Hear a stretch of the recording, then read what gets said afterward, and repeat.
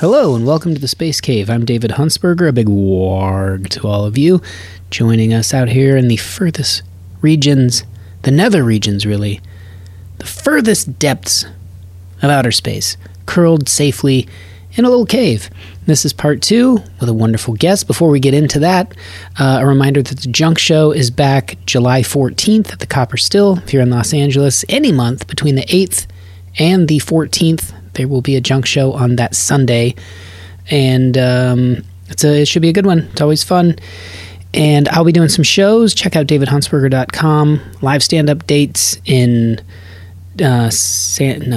Austin, Houston, Portland, Sacramento, San Francisco, Denver, and then Minneapolis. So if you live in any of those cities, come out, say hello, catch some live stand-up comedy, and I believe that's it. Okay. Chatting more about exploration, space, rockets, asteroids, all that terrific, just fun, enjoyable stuff to talk about with she's just very pleasant. She's brilliant and fun to chat with. Here's part 2 with Farah Alibay.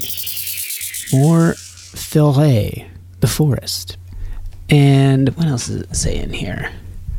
I don't know. Organically produced, bottle-conditioned Saison Ale. I highly recommend it. Bottle conditioned. So they capped it with the sugars in there and then let it ferment a little further in the bottle. So that's why on the bottom it'll have like a little bit of material in there. So if you left it for like 3 years, would it get stronger?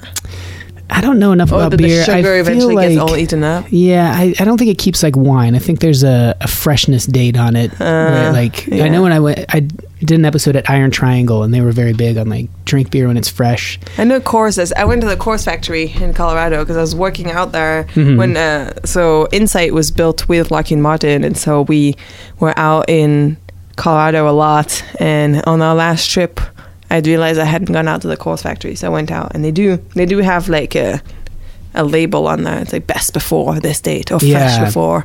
I thought their tour was Coors that also has the mountains that turn blue. Yeah. Which I thought was crossed a line there with beer. Where like I need to look at my can and see if it's cold enough for me to drink. I just thought that was so... Well, Coors has to be really cold for it to be drinkable. I think it's the problem. And their tour was really, to me, like really disappointing because they give you like 3 tiny little sips and they're like, all right, you're good. Wait, what? When did you go? Ooh, 2001. Oh, they've changed it. Changed it. They give you 3 full beers. Really? At the end, yeah. Like you go through the tour, and like there is a place where they give you little sips of different things, and you go like see the bottling and stuff, and it's cool. And then at the end, you end up in this bar, and they're like, whatever beer you want. But I was driving, so I had like half of one. I was like, all right, time to go. But that's good to hear, though. That maybe you emailed. And it's free. Yeah, you can just anyway. For us, like in college, that was a big deal. Like going to the breweries were just kind of becoming a big deal, and so we were like, let's just do all of them. But Coors was a ways away from the campus, so even though it's free, like none of us wants to drive. Like and it's the Golden, way out there. But it is, and then. Did you notice, like in Golden, not to diminish Coors in any way, but they're like fresh from the Rockies. But there's like this sad pond that kind of like there's just goose poop all over it. It's not the like, Rockies. They're right there. They are there, and there is a river that goes right up to that pond. Yeah, but the pond is sort of the last thing prior to the brewery. That's true. Yeah, I mean, yeah, Golden is yeah, it's kind of like a sad little brewery there, but like it's huge. But I'm sure like it used to be. Yeah, it used to be more than it is now, I'm sure. Yeah. Maybe I'm thinking of Anheuser-Busch. That's where they give us 3 paper cups worth of beer. That makes more sense. Because I don't think we went to the Coors one in college. I was there a couple of years ago. I feel like that's like one step lower than Coors even. They have the Clydesdales, though. But they're the retired Clydesdales, so you just kind of see old Clydesdales. Still kind of cool, but also like, they just look bummed out. Yeah, Boulder is a place to go for breweries. So. Speaking of Boulder, you've been bouldering. You've become a rock climber. I have. I think that happened since we were since the last time we did this. A number of things have happened. I can't remember how long ago it was. It feels like it was just the other day, but when I think about it, I'm like, at least a couple years. I've been doing this almost 4 years now, and I think it was in the first year, so it's been at least 2 years. Because I've been climbing for 2 years. I'm a weird person, I guess. I don't know if people do this, but I have fads of I'm going to do this for a few years really, really well. Because I think what happened in my life is the first 12 years of my life, I was a figure skater, and it is everything that I did. I started skating when I was 2.5, almost as early as I could walk. And then, it was because figure skaters, the prime is when you're 15, so it's it's like gymnastics, you gotta get good fast when you don't have hips yet, basically. So I think the fact that growing up I missed out on all these other sports other than skiing because I was figure skating 5 days a week. Now I just kind of go through fads of I'm gonna try this sport and get good at it, and then when I'm good at it I'll just move on. So climbing has been kind of that, but then it seems to have stuck. 2 years is quite a while. And you're ambitious about it, not just I climbed once or I went to an indoor gym. A couple of the times we were, after our first endeavor this time to meet, a couple of the next weekends, you're I'm climbing. And there are a few other times. It's a mountain over here. And there are other times of just kind of saying hello, and you're I'm in Bishop, which I have a familiarity with. That's true. I spend a lot of time there. But I was actually supposed to go climbing tomorrow in Talkeets, which is out in Idlewild, but the guy is going to climb with has a shoulder injury, so but I'm going again next weekend, which will be fun with it. In Free Solo, have you seen Valley Uprising? Yeah, I love Valley Uprising. Valley Uprising is everyone should watch that before Free Solo. Free Solo is just it's a good show. People always ask me about that, and they're this is not how you climb, is it? And I'm no, I have all the ropes and all the protection, and I'm not an idiot. I was going to ask you though, his amygdala and that limited response to the fear at all. He just has an atypical human brain. I don't feel like I'm afraid of heights, and yet as I get older, it's getting worse, which is weird. I thought it would go the other direction, but I think because you get more attached to being alive, you're more familiar with it. When you're a kid, if you fell off, you're I've only been here a few years, but as you're older, you're it's all I know. Well, also you're more jellified when you're a kid, so you are more likely to survive. Probably. I mean, no one survives from falling from the top of El Cap, but how scared are you at 30 or 40 or 100 feet? I mean, to be honest, to me, once you get above, my boyfriend boulders a lot, and I don't like it because, then you're looking at 10 to 25 feet. Do you bring out the big pads? You have pads, but if you fall, it's going to hurt, right? And that's the kind of level you're looking at of, in terms of pain. And to me, I'm okay, once you're past the 40 feet type height, it's if you fall, you're going to die. Pretty much once you're up about that high, I mean, people have survived 80 feet, 100-foot falls, but unpleasantly. But most of the time, above 40 feet, to me, I'm you're dead either way. So it's funny because to me, maybe it's my engineer's brain. I'm well, once I pass 40 feet, whether I'm 40 or 1,000 feet, doesn't matter. Dead either way. The only difference is I'll have more time to think about it as I fall to my death. And it's almost I'd rather fall from higher because then I'll definitely be dead, right? But to me, I prefer climbing with a rope where I know, the first couple of clips when you get up there, so the first 20 feet you could fall and hurt yourself, but after that, if you fall, you're gonna take a whipper, but you're not gonna hit the ground. Ooh, is that a rock climbing term? You gotta take a whipper. I guess it is. That's the kind of you're gonna smash into the rock. You got the lingo. That's cool. But so that's why I like roped climbing. Some people like bouldering more because they're well, if I fall, it's all on me, and I have control. Obviously, when you're climbing with a rope, there's dynamics of the rope pulling you places, and you have to rely on your gear and on having placed things properly. So it's just different people with different. For an analysis side of things, do you think about that much, or do people bring that up with these really intense projects or missions, or you're a systems engineer, so engineering to land precisely or to have minimal failures? Climbing has similar aspects, but they're also your line is theoretically wherever you choose. You know kind of where you want to go, but you don't know the exact placement. Is there a freeness in that you like?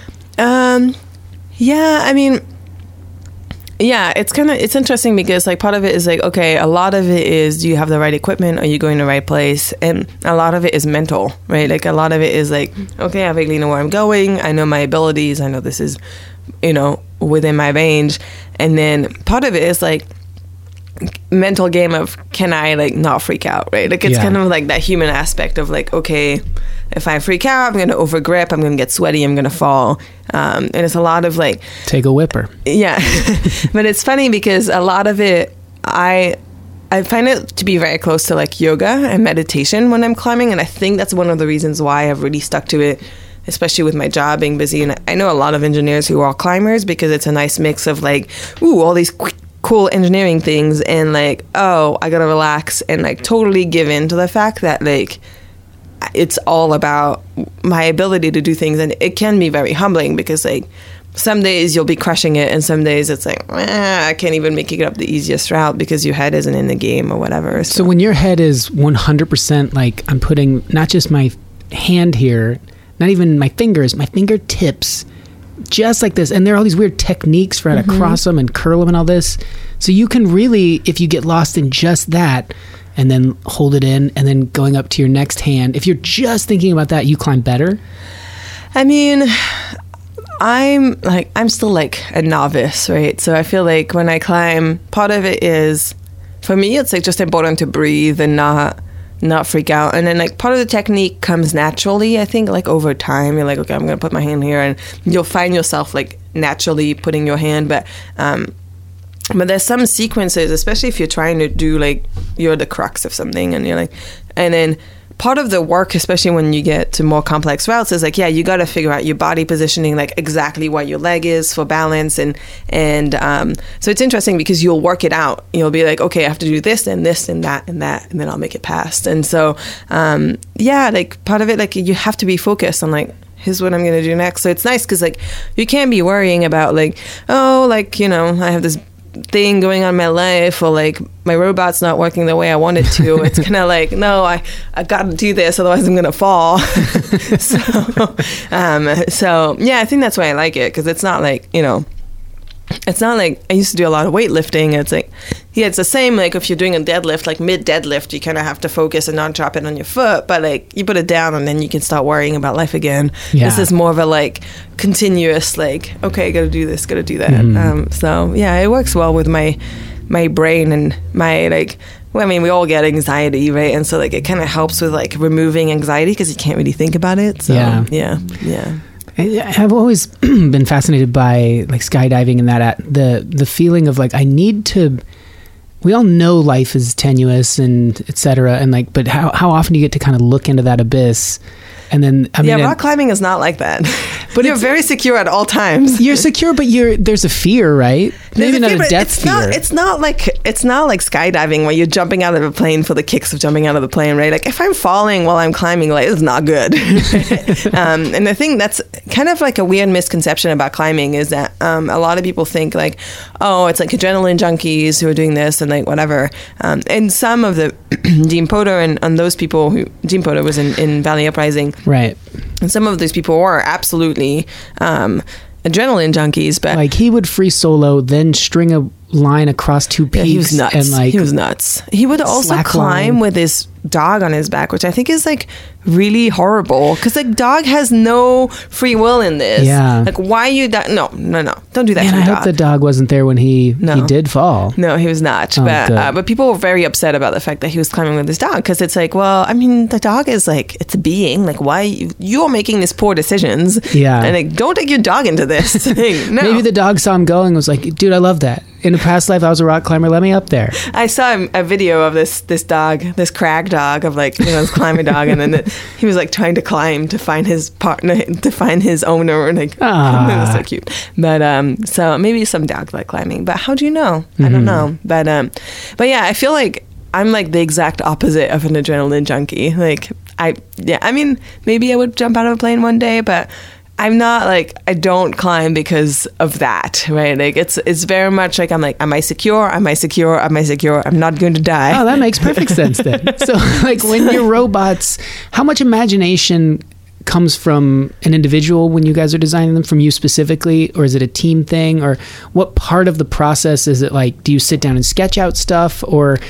Oh, for robots, well, so like early on in the process, when we start thinking about missions, that's when we start, with mechanical engineers, we start very, very early on is when we start design, before it's even funded. Is when the fun part of what we call mission concepts that come along, and that's when we're sketching things and putting things together, and usually physics dictates the way things are going to look like, but there's definitely some ingenuity in the way we do things, right? Like very similar to the climbing, right? Yeah, it's like the rovers have, you can have different ways of doing the same thing, and it's about figuring out what works under your resources, which is exactly like climbing, I guess. But so like, for example, rovers have 6 wheels, right? The rovers that we design, that's a rocker buggy system is what we call it. Well, there's different options. Like, why did we pick 6? Well, it was the system that allowed us to go over rocks, and it was an ingenious system that allowed us to at least always have more than 4 points of contact on the ground at any time. It's really stable. Same with like for the descent stage that we have on Mars 2020, which is the mission I work on now, and MSL, we have this sky crane, right, which is essentially kind of like a jacked up version of a helicopter with retro rockets that then lowers down your rover onto the ground, right, which is probably the coolest thing anyone's ever seen. Yeah. Well, that comes from like, literally someone was like, okay, how do we land this thing on Mars? We've done it with airbags that bounced around. We've done it with like retro rockets directly on the rover, but that's really heavy. So how do we do it with something a lot heavier than we've ever done before? And again, there's a lot of brainstorming that happens early on, but literally it was like back of a cocktail napkin guy that was like, hey, like, we do this with helicopters all the time. We lower things on these dynamic systems, and helicopters are like the devil's work, right? Like, who knows how they stay stable? I don't know. They're inherently unstable, and you're relying on your computer at all times to make tiny corrections to not die, which is unknown why anyone would get in those. But so no, they really are scary. The more you learn about them, there's nothing good about helicopters. But people have been flying them well before computers. No. You definitely need like a computer, but not sophisticated like they are now. Like, no, but Vietnam and helicopters. Yeah, but people died. Yeah, but they also flew like even just getting off the ground and going 100 feet and landing. They didn't do what like the helicopters do now, but and then half of them probably died anyway. Helicopters are not good, and then there's nothing stable about them. Helicopters are okay. No. They like inherently should not work, and the only reason they can hover fair, but moving helicopters, for you to move requires you to go into an unstable state and then recover from it. No. But I know you dislike the physics involved, but they do happen to fly fairly frequently. Yeah, and they also crash fairly frequently, and they're not good. Like, they're fine, right? Like, you have 2 computers, it's reliable, whatever. Like, what are your thoughts on bumblebees? What are bumblebees? They're not structurally, they should not be able to fly. Oh, like the bees? Yeah. Like, good for them. I don't know. I don't have to ride one. You don't have the same animosity. Well, I mean, good for them. Like, they're probably really smart. I don't know. My life does not, well, it does rely on bumblebees, I guess, because they need them to exist. But in your mind, they don't crash all the time? I mean, they don't fly as high. Their brain doesn't just shut off. I mean, I'm sure it's instinctive for them, but I don't know. If you were climbing and you saw a bee way up there, would you? You're not supposed to be here. Probably. Get out of here. I hate helicopters thank you for your service to my living. Maybe. Yeah. I've been wondering about that. Whether. Do you know if in LA we can have bees? Like, people can have beehives, and because who is it? I think it's George Clooney or someone like that. Like no. Morgan Freeman. I don't know. Used one of his estates, and it's now taken over. 2 very commonly confused figures. I mean, old men who are actors. I don't know. I think it was Morgan Freeman. He donated one of his properties, and now it's just all bees. And cool. Because like bees, are dying, and we really need them. LA County, I'm not sure about. I know like Ventura, as you get up into the farmland, tons of bees up there. So because I was like, I have this big yard. I wonder like what it would take to just have a couple beehives and residential bees. That might be tough. Yeah, in a residential zone. I don't think you can. Yeah. But I'm like, well, because I thought it was cool. He was like, yeah, he has his property. He doesn't go there all that often, so he's like, cool, have some bees, but help the earth. To think of for the future when you have property in a more rural areas. Yeah, get some bees and a helicopter. Then you can fly back and forth between your properties. One thing I do know is if you have a beehive in LA City, there are places you can call that will come and pick up the beehive and not kill the bees, and then take them to a farm upstate is what they say, right? When your dog dies, but it's true. There's a farm upstate, legitimate farm. Yeah, that will take your bees and let them thrive. But I don't know if you get honey for free, but I don't think you do. You should get lifetime honey, right? I gave you my bees. Give me some honey. Give me my honey. Yeah, I don't think that's how it works. Yeah. But no, but to your robots. Not like helicopters in that they are. I'm not sure that like sky cranes are all that safe. But. Well, so does this tie into the animation that you can find? Maybe I always say I'll share it, and then I'm like, if someone's listening and wants to see it, they could look it up right now in their device in their hand. But the 7 Minutes in Hell animation, 7 Minutes of Terror, yeah. So for MSL, Curiosity, which is the last big rover we had on Mars. So 7 Minutes of Terror happens no matter what. We had it for InSight too. Basically, it's the fact that because of the dynamics of how fast they're traveling to Mars, and all spacecraft travel pretty much at the same speed to Mars, when you hit the atmosphere of Mars, you have to slow down from the moment you hit the atmosphere to the ground. And that takes about 7 minutes. And you have to go from like hundreds of miles per second to a few feet per second when you're landing. And you're doing it all, and you're not relying on, you're not involved in like low Earth, you're not doing low Earth, but you're not using their gravity. No, you're not. That's how you accelerate to get to outer planets. But so in fact, gravity is not fun because it speeds you up. Speeds you up, pulls you in. Okay. But you do use the atmosphere, and then you have a parachute, and you have some type of retro rocket. Right. So whether you use a sky crane or a retro rocket, but. The reason why they call it 7 Minutes of Terror is because it takes about 7 minutes. And usually when we land on Mars, because of the position of Mars with respect to Earth on landing day, which is always kind of the same because we can only really land every 2 years and 2 months, the light time delay is about 7 minutes. So the scary thing that people like to, spook people out. So they're like, oh, by the time we get the first data when we're on Earth of your spacecraft hitting the atmosphere of Mars, right? The start of those 7 minutes, while the spacecraft is already on the ground. Yeah. It's like either in one piece or not. It's already on the ground. That's how we get people caught in. But it's totally true, right? And it's like that sinking feeling that you get when it happens, which I experienced last November of like, oh shit, we just got our data. That means the spacecraft's on the ground. Oh, no. And I'm like, okay. And then it keeps coming and you're like, is it alive? Is it alive? Is it alive? Right? And it's a horrible, horrible feeling. But because it's like 7 minutes where like, I don't think I breathed, but the Sky Crane is the one that we use for our rovers now, which are much bigger than InSight, for example, right? Like InSight was about 800 pounds. We're talking about 1,500 pounds or something for the rovers. So you use a different system. But yeah, it's kind of like this jetpack, essentially, that once, you enter the atmosphere, you have your heat shield that slows you down. That burns up, and basically you have the atmosphere slow you down, but the atmosphere of Mars is, as we've talked about, really thin. So eventually that kind of runs out. And then you have your parachute. Parachute's great. Slows you down a lot, but again, atmosphere is really thin, so there's only so much it can slow you. So then you use retro rockets of some form. That's kind of like Iron Man when he puts his hands toward the ground. So for InSight, those rockets were like directly on our structure and like on the lander, so it just kind of slowed itself down. So kind of more like an Iron Man thing for Mars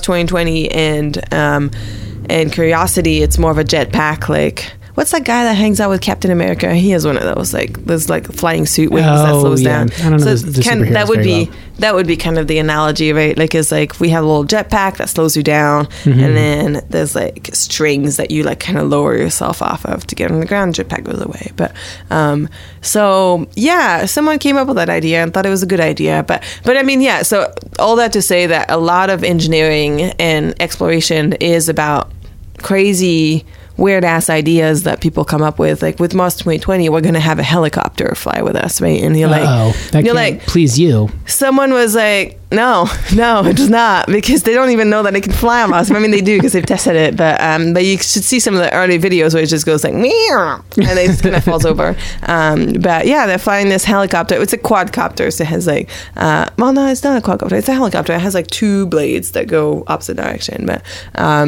so that's kind of cool, because someone was like, I wonder if it can fly on Mars. Like, 1% atmosphere, sure, we can do it as long as we have the right mass to wing ratio. And they did. Like, we have a chamber at JPL which you can change the atmosphere level to mimic Mars. Nice. Gravity is still Earth gravity, but they offset it by having kind of like a string that like offsets the weight, right? So, yeah, you can apparently fly a helicopter on Mars. So we're going to have this little helicopter dude that's going to land on top of our rover, and it's going to take off and take some nice pictures. Cool. It's going to be cool. Yeah. So when you guys all decide on that sort of design going forward, and then it becomes your baby through all the different math or design, or you blade tilt on the rotor, things like that, where, in order to achieve this, we got to just tilt it over a half a degree, like or all that type of stuff. Or like what computer we're going to use, what chip, or like, this doesn't work, we have to change this. Yeah, a lot of like the longest time of the design, like the design's, pretty early on, we kind of know what we're going to build and what the goals are going to be, but then we have all these requirements and goals, and as you go along, you're like, I've got to build this or build it, and then the software is another whole. And the whole software gets built, and now, do you for example, send that down the hall to someone else? Write this software, or are you like involved? No, basically, like for example, on Mars 2020, right? Like the software team, we give them requirements, like do this, do that. We have these commands; they should do this, blah blah blah. And so, software people do that, and then they throw it back to us, and they're like, "I did what you said to do. Hopefully it works." And so then I joined the team. Like, I'm on the mobility team on 2020, and I also work on the robotic arm. But so my particular job on 2020 is to make sure that when the rover's roving around on the surface and driving around, that it knows what direction it's pointed. And it sounds trivial, but it's kind of like getting somewhere on its own, and it has, it's going to go up and down and across and turn around, and the sun's somewhere in the sky, and you got to, you don't have a magnetic field, so you got to figure out where you're pointed without a compass. Yeah. How do you do that? It uses things like, so we do geocompassing, which it uses the gravity vector. So that kind of figures out like, okay, gravity's pulling me this way, so that must be the interior of Mars. So that's one way Wow. And then you use like, okay, well, the sun's this way, and I know what time it is, so I know which way I'm pointed. And then that's kind of like the someone can write this sort of software? I guess if they can write Uber and Lyft software. Yeah. And then we use like visual odometry also to like update, and then we use the wheels, like, okay, the wheel's turned this way, or it's rolled this many times, so I kind of know where I am. But yeah, awesome. So if we land on Mars and like we're roving around in circles, probably my fault. But in this case, someone else built the software, and then I go and test it. And then there's always things like, it's not done properly, or like, there's limitations on the hardware, or like, the camera takes a picture of the sky and it's blooming because like the sun is too bright for like the type of camera we have. So when I try and figure out, there's an algorithm that figures out where the sun is, well, now I'm like, not quite sure where it is because it's using like half of my pictures because the exposure was wrong. And now what I do, right? So these are weird things we have to worry about. In movies, when there are maybe 2 archetypes. One is just kind of, they're just ones and zeros, that's metal, good night, turns off the light. The other one is more like, does the testing, goes, good job, you little guys. Are you more like one or the other? I'm more of a like, you did it, good job. That's how I would be. That must feel fun, like kind of like your children, right? So you're like, good job. Because you have to drop them from heights and see if their suspension can land on things like that. Oh yeah, they do all of those things. Yeah, and then they survive it. Of course, you'd feel like, hey, good job. And then we have like rovers that rove around at JPL that are like, oh, you like use them to test things, and you're like, oh, you made it. Because half the time it'll take you like 10 times for you to get it to do what you want it to do. So I mean, you've broken 9 of them? No, meaning like, you know, I tell it go this way and it doesn't make it for some reason, and just have to try again. But what is it typically? We don't break Software things, stuff or? Most of the time at this point it'll be like either software or like human mistake of like, oh, I didn't quite know how the software worked, right? Like, so we got to learn like, oh, okay, how do we tune this and that? Why is it not behaving the way we thought it would? And so, because you're kind of building and iterating as fast as anyone can keep up with. So, so yeah, a lot of the time it's that, or like, oh, we didn't plug something in properly, or most of the time it's human error. But the Rolling Stone article that I brought up, where it's a cool photo of all, it's you and how many women are in that photo? Like 15? Yeah, it's a good number. It's a good number, and everyone, and I love, like, you know, those the things that we see as the public so frequently are like, you know, the thing lands or the photos get sent or whatever, and everyone's cheering and high-fiving, like, good for those nerds. Yeah. But in like a loving way. And like, man, you know, how everyone else is at a Buffalo Wild Wings cheering over sports stuff. Everyone has their thing. But when you're in that world and being a part of, like, because I love in the article where you get to say, like, I'm an explorer. Like, I'm in the, so we like briefly mentioned Lewis and Clark.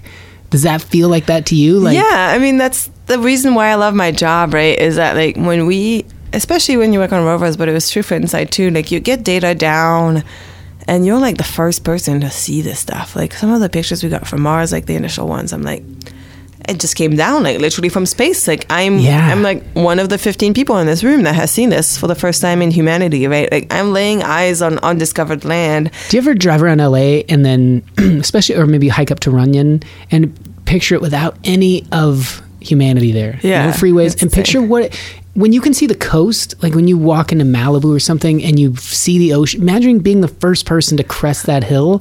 You're that person. Yeah, that's how it feels on Mars, right? Like that's every day. Amazing. And it's a feeling that people had told me about when I first joined when I first joined InSight.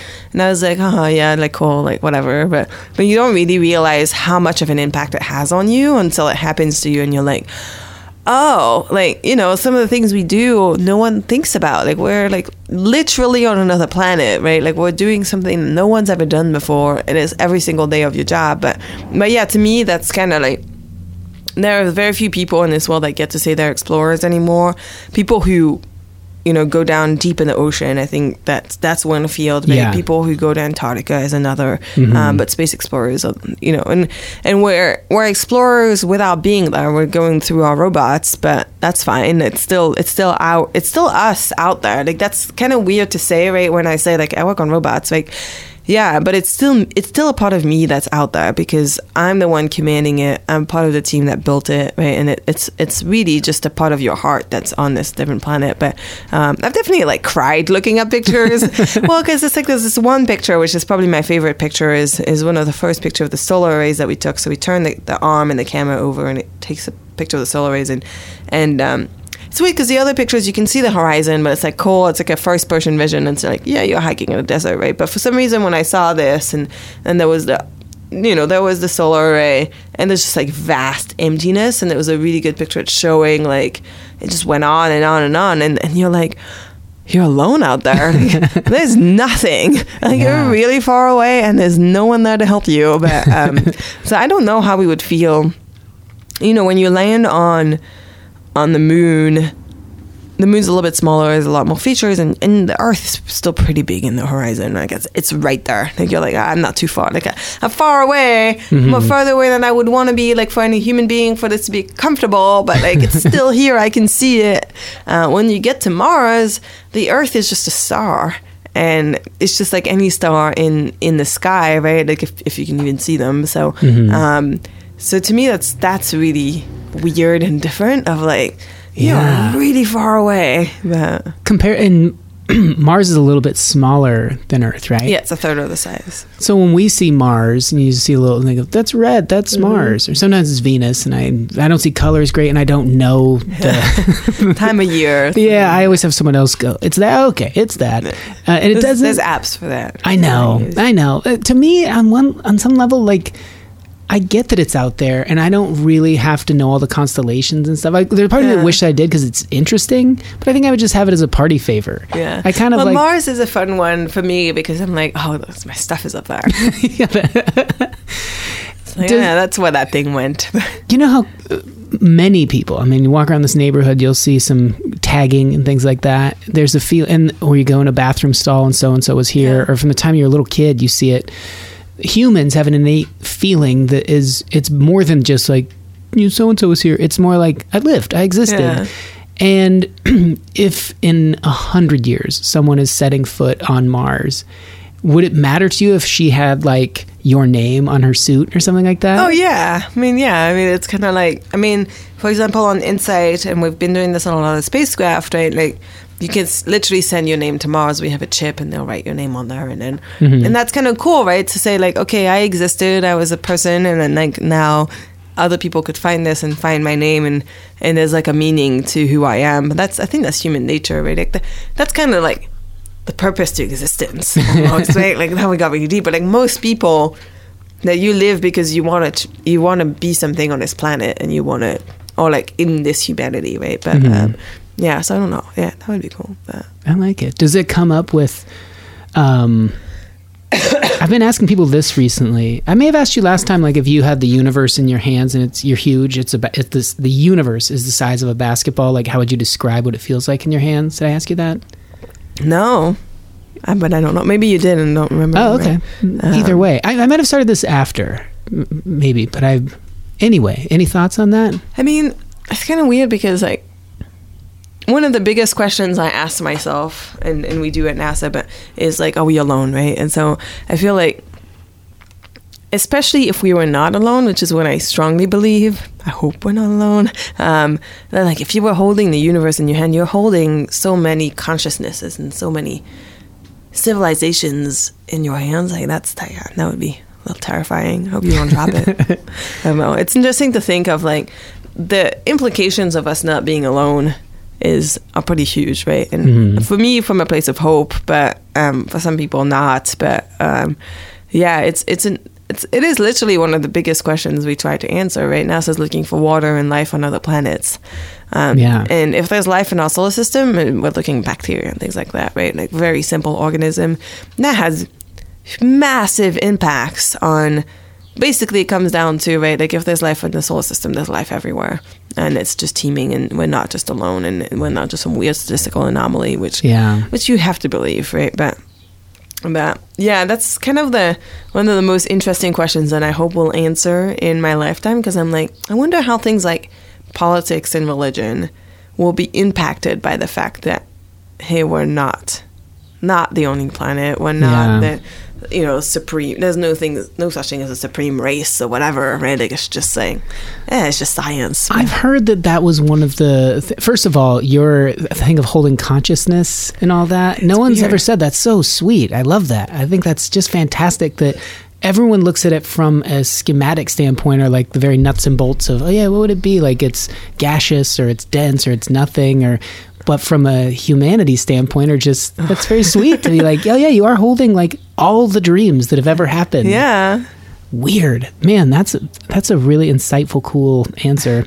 But I've heard that the government wouldn't want to release that evidence because it would throw off people's dogmas so much, all of religion and history. And I feel like they would just adjust it. They would say... I think so. I mean, like, again, I don't speak for NASA or anything like that, but like what I can tell you is that like when we do research, all of it is public domain. Like I strongly believe that, at least from what I work perspective, like everything that we do is public domain, right? So everything that we discover is public domain. And so, I mean, if we know something and they haven't I don't know, right? But like, I don't know why they would do that. But yeah, I don't get that impression that like, yeah, if we found, I mean, we're very open by the fact that we're looking for bacteria and for simple life somewhere in the solar system, and I think when we find it, it's going to be a Nobel Prize, right? Like it's going to be, whoa, and it's going to have impacts. But I think I want to say that probably the majority of people, I don't know, like believe the same thing as I do, then we're probably not alone. Like, it's not as crazy as when 20, 30 years ago when people were like, haha, aliens, right? Like, most people probably believe that, like, yeah, we're not alone, but like physically speaking, it's impossible to know, right? But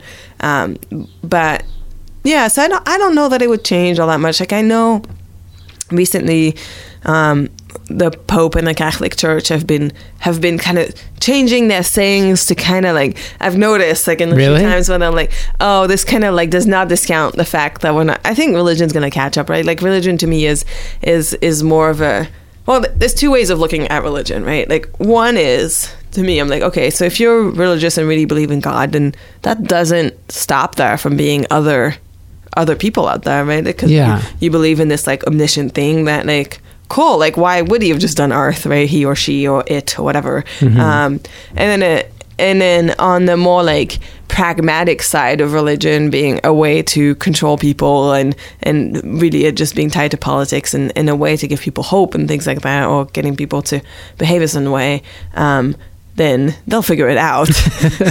They've survived the past like few thousand years. Right. I'm pretty sure they'll find a way to make it work. Really, it's gonna like take off whatever. It's like, I give up now. Like, this is too much. Like, we dealt with the internet. We dealt with all of these weird people. Like, we survived all of this. Like, we managed to explain the Holocaust, and people still believe in a God. Yeah. But somehow now, like, little bacteria on the planet. That's it. Like, they'll find a way to twist what they have. And I actually think people might be, I think people might go back to religion if they do. I mean, I don't know. Like, it's interesting. People's motivations for being religious are very different, right? And religion means different things for different people. But yeah, I think it keeps it small. The idea of just how vast it is, people like you can live with, and a lot of people can't. I mean, and if people will do that thing where you're like just a passenger on a road trip and you're looking out the window and you really start thinking about it, the idea of infinity or the universe, and you go,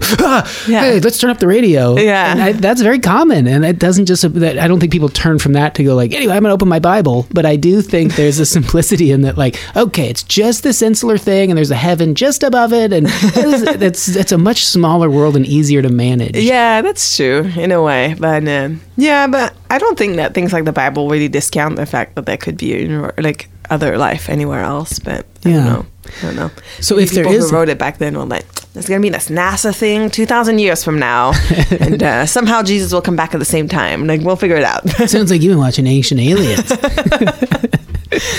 If it does go down, and I know we're not best friends, but I have been to a party at your house. Yep. The first one I came to more than one. I've been to a couple, yeah. And the first one I haven't had my annual birthday party this year. I know, what's going on? I call it my annual birthday party because it's never near my birthday. I'm just like, annual birthday party, and people are like, it's May. Is it your birthday? And I'm like, sure, whatever. That's great. Because you feel just like, oh, I'm going to have a party and have a couple of kegs. People don't come. But if you're like, birthday party, they're like, oh, okay, I got to go. They're rocking. They're always lively. And I was nervous the first time because I was like, we're going to a party with rocket scientists. And then the first thing I did was walk in and try to not get in anyone's way, and I just leaned out of the way. I didn't realize I was leaning on the knob for the burner for your stove. Oh. And then very quickly people started to be like, you smell gas? And I'm just leaning there like, nah. And then someone had to like move me and go, it's right here.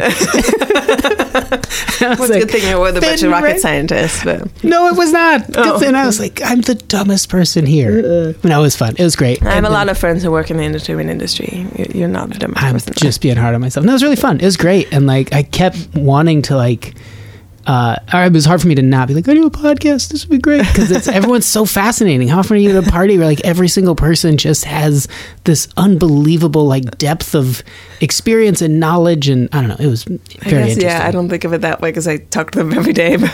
Yeah, it's a totally different world to go into. It's really, so what I was going to say is that even though we're not best friends, we're friends. Yeah. And if it does start to go down, because it will become public knowledge at some point. If it's like Close Encounters of the Third Kind, or like you're getting relay from SETI that's like, hey, something wants to talk to you guys, and now you're in there with the group that you work with every day, and you're looking at a monitor, and some sort of math is appearing, or symbols. I don't think that would be me. I don't think Sure, I'll humor you. Someday I will be in that job. You just send me a text that just says, it's happening.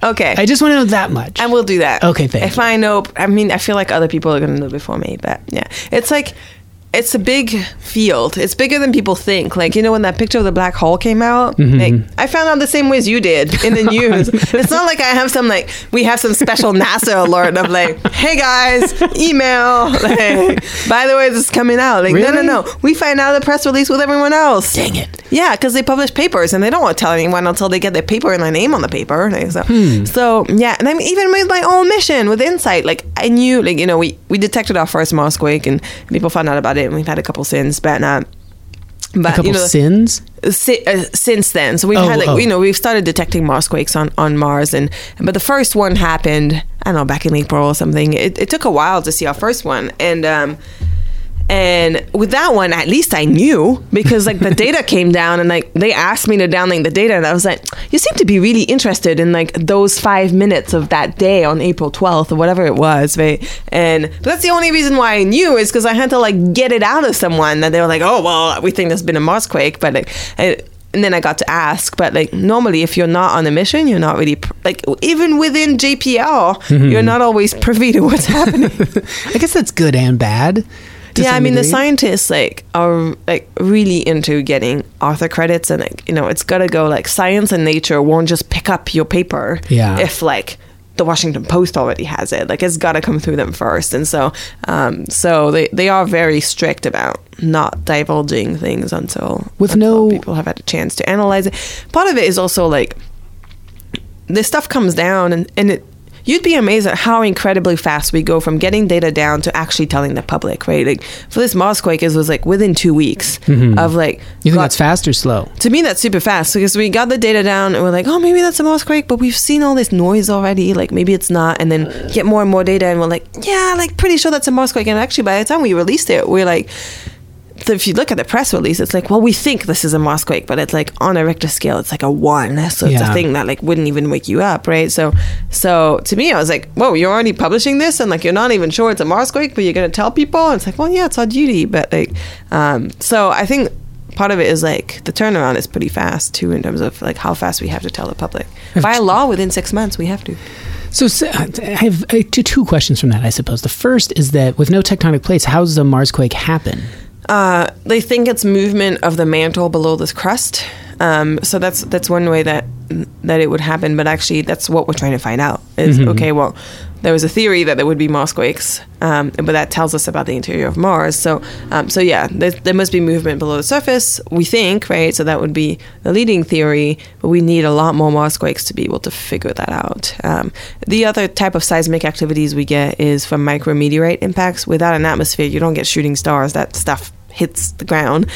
So you get a lot more micrometeorite impacts on Mars than you do on Earth, and those impacts will also cause seismic waves. So they're seismic waves because they'll propagate through the planet, and then you'll see, you know, you'll see they're called primary and secondary waves, PNS waves, that you'll see propagate through, and then and that tells you kind of what it's all like reflection and refraction and speed of traveling through different materials, right? And that tells you what the material is made of. So, but yeah, that's exactly what we're trying to find out, is like, what is going on below the surface, right? Like, does it look like Earth, or like, is this a totally different beast, right? And then why is it that Mars is different? And what does that tell us about the hundreds and thousands of planets we've just been discovering in other solar systems, right? The second question was, when you don't quite know, then you're like, we think it's this. Is it the ego that's a problem, or just the nature of like you have to get it out quickly, or is it even a problem that sometimes science has to like, here's what we think, or here's what we're pretty sure it is? Well, so in this case, right, like we saw the signature wave, and we're like, this looks different from everything we've seen before. It's probably not wind. But like, when we first got the data down, there were like 4 or 5 theories out there of what it could be. One of them obviously was a Marsquake, but like, part of a scientist's job is to question everything you see. So it's like, cool, we saw the data and like, yeah, that absolutely looks like a quake. It looks like a quake, like this. It was same signature as a quake that you would get on the moon. So we're like, yeah, pretty sure it's a quake. But right then you get your paranoid mind of like, well, I can't say for sure it's a quake because it could be X, it could be Y, it could be this, right? Like, who knows? Like, it could be a dust devil. It could be, you know, So then, for example, with a dust devil, we're like, okay, well, if it's a dust devil, there would be a drop in pressure. So then they look at the pressure data and they're like, oh no drop in pressure. It can't be that. So it's kind of a little bit investigative. Whenever you see anything, you can't just, unless you get an image of like a little Martian, right? Like there's very few things that you know for sure. You see signatures of what you expect, and then you have to be able to. That's why you fly a suite of instruments, because you're like, okay, well, I have this for my seismometer, but I also have a wind sensor. I also have a pressure sensor to know, like, okay, was it weather? Was it whatever else it could be, right? Was it a micrometeorite impact? No, because the signature was not the same. So they kind of have to look at, and they look at all axes of the seismometer to look at, okay, well, in this axis it looked like this or whatever. So this is kind of a process of elimination. And in the end, they were like, yeah, we're pretty sure this is a Marsquake, but we've never seen a Marsquake before. So there's always this chance that, like, oh, maybe it's something we don't understand. But, like, yeah, pretty good chance this is a Marsquake. And that's when people are like, all right, this is time to tell the public, right? Like, this is time to tell the scientific community, like, yeah, we think we saw one. But really, it's like, as we'll continue over the next few years on the mission, we'll see more and more, right, statistically that has to happen. Then we'll be able to say, like, okay, we've seen, like, 10 of these now. We know they're Marsquakes. So, like, so that's kind of how science works. Mm-hmm. It's very rare that people stand up and then, like, I know for sure this is what just happened, right? And if people do that, you should probably be scared, right?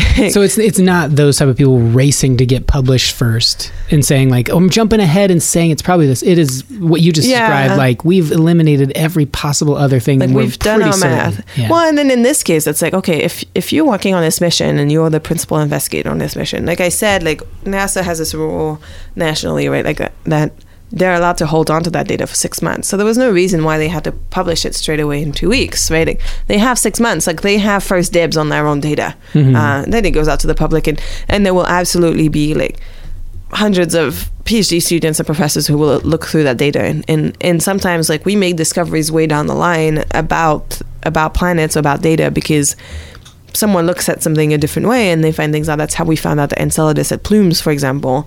That's a fun story, actually. So when Cassini was around, and was it Cassini, or was it one of the like a previous mission that flew by? But I think it was. No, maybe it was Europa. So with Europa, they think Europa has plumes, right? So it's one of the moons of Jupiter, and they did observations with Hubble that seem to suggest that maybe it had plumes. I think that's the mission. It's either Europa or Enceladus. Anyway, there's this theory. Enceladus definitely has plumes, but with one of the two, which must have been Europa, they observed these plumes, and then they went back to really old data, because someone was like, oh, we saw this really weird data when we did this flyby 19 of Galileo. Mm-hmm. Something funky was going on, and some grad student went and dug out the data and was like, yeah, this really supports the idea that there could be plumes, right? Like, so, like, some discoveries definitely happen way farther down the line, because you don't know what you're looking at half the time, right? And that's why they say, like, we think we saw a Marsquake, because, like, 20 years down the line, someone might be like, oh no, this was like so and so, right? So but yeah, so there isn't a real, it's not like anyone else has another lander, like, across the street, and I'm like, Marsquake, waiting for Marsquake, like, I'm going to compete with you. It's more of a, like, there's a genuine desire to share success. Like, it's literally like, hey, our baby found something, like, yay, I want to share this with the world, right? Yeah. Like, that's kind of more of the feeling that people have. But yeah. And I don't know why we even give any, I don't even want to say credence, but attention or thought to detractors, or, someone that could have a crazy, not to say like tinfoil, be so dismissive of them, but the people that go, they think it's that, but really there's a little being inside Mars and it rumbled like a baby and that's what caused it. And you'd be like, well, come on. There's no evidence for that. There's no evidence against it. You're like, yeah.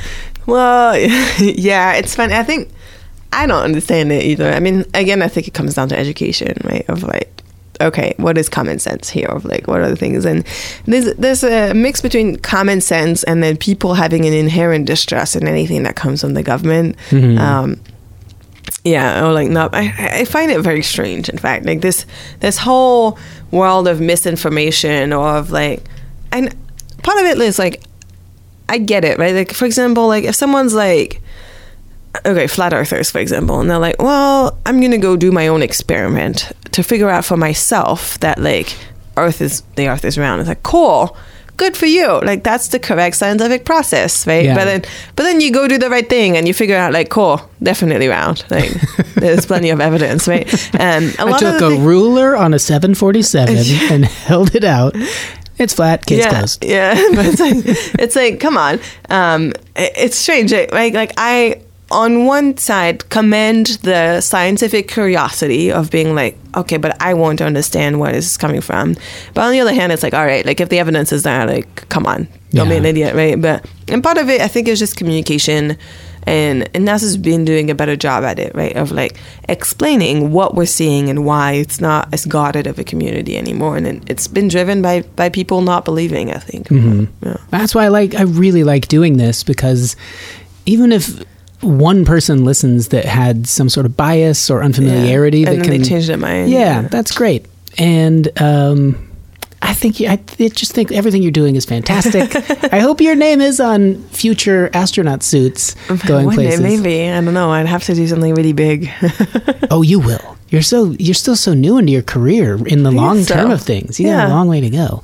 Okay. Yeah, I hit 5 years in November. In February. So maybe I have like 30 more. So 36 more time. Yeah, more than that, right? I'm 31. When do people retire? 70?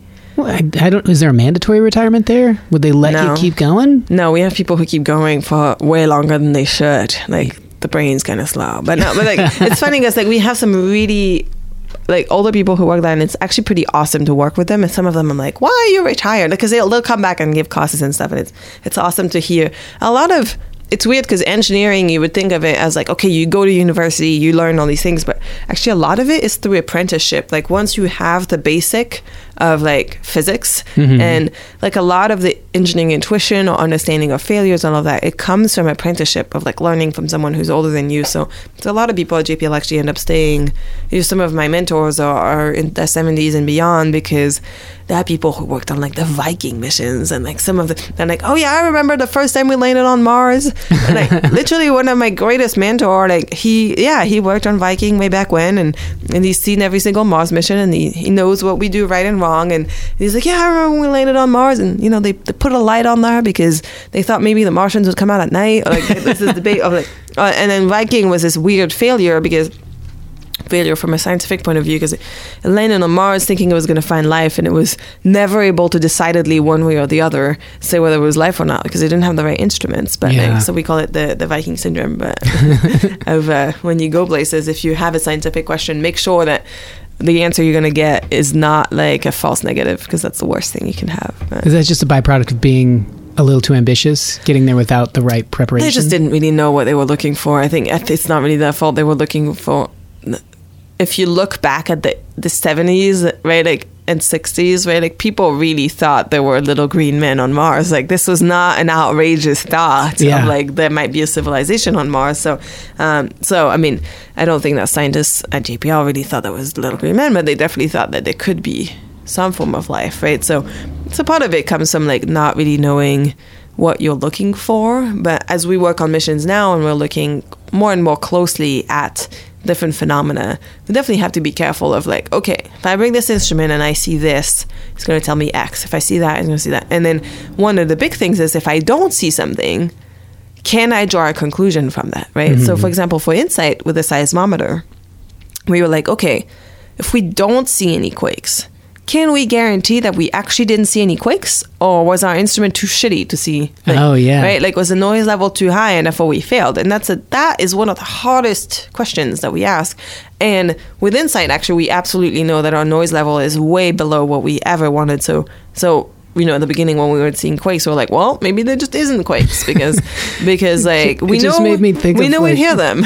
Yeah, like motion sensitive cameras all around Mars, but they had the wrong settings, and Martians were just walking back and forth, and you'd see, we turn them up. Yeah, basically that's the biggest thing that we want to avoid on any mission is false negatives. So on not being able to have a negative conclusion to a hypothesis, right? Because a lot of exploration is based on positive, so a hypothesis that you're checking for positive results, but you absolutely, if you're checking a hypothesis, want to be able to prove a negative, but which is hard. Much harder.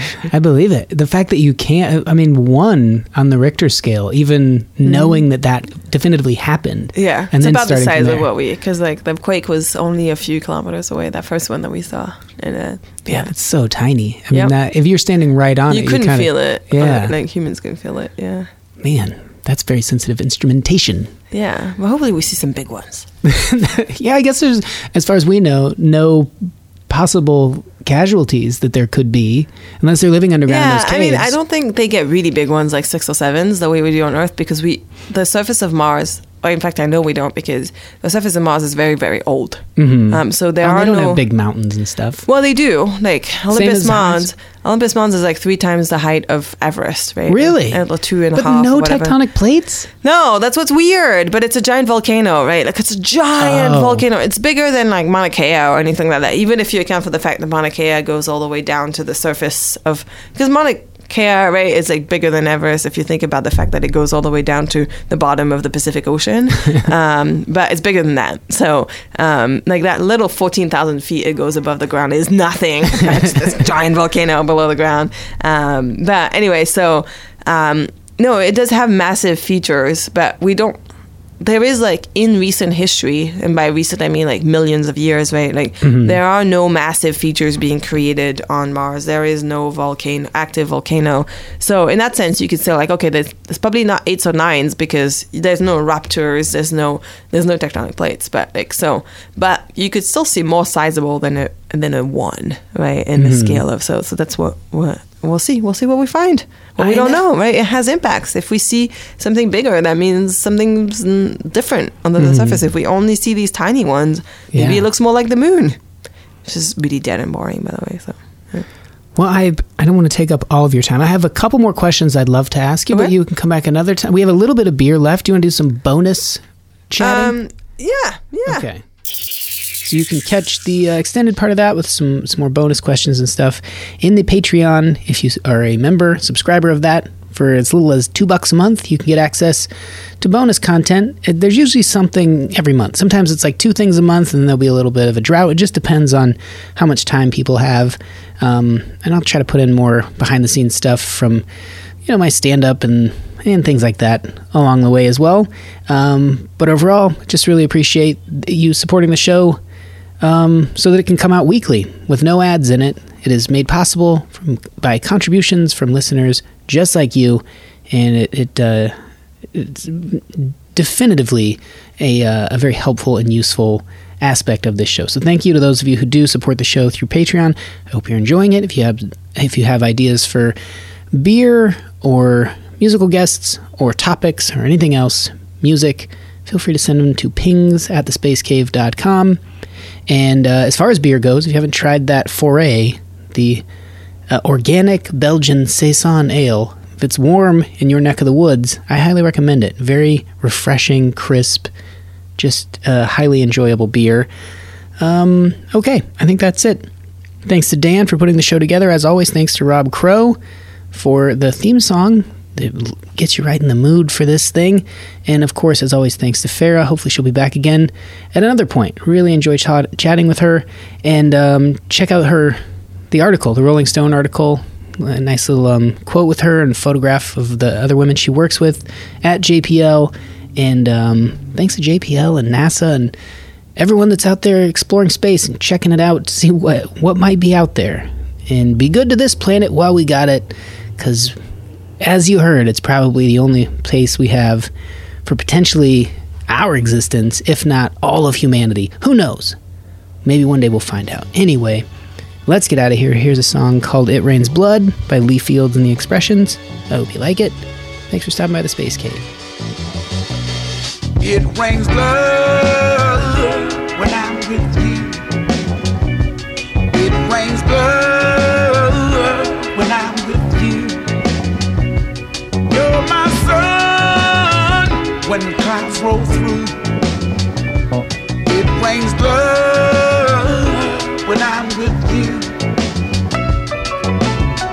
I may not be the richest man,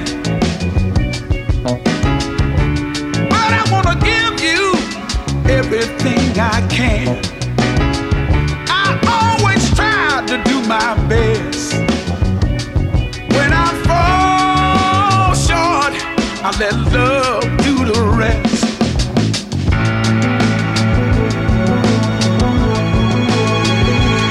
It rains love when I'm with you.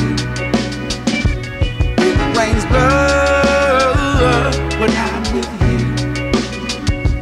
You're my sun when clouds roll through. It rains love when I'm with you.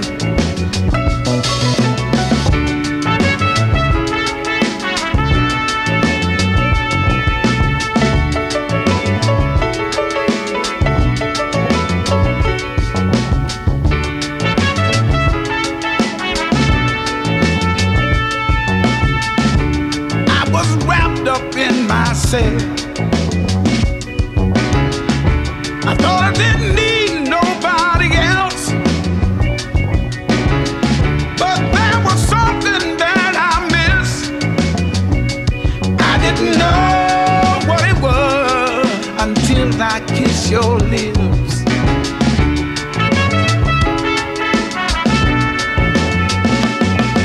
When I look in your eyes, I see the love inside. My arms are open wide for you. No one but you. Only you. Every time we're alone feels good to the bone. We have such a happy home because of you. Thanks to you.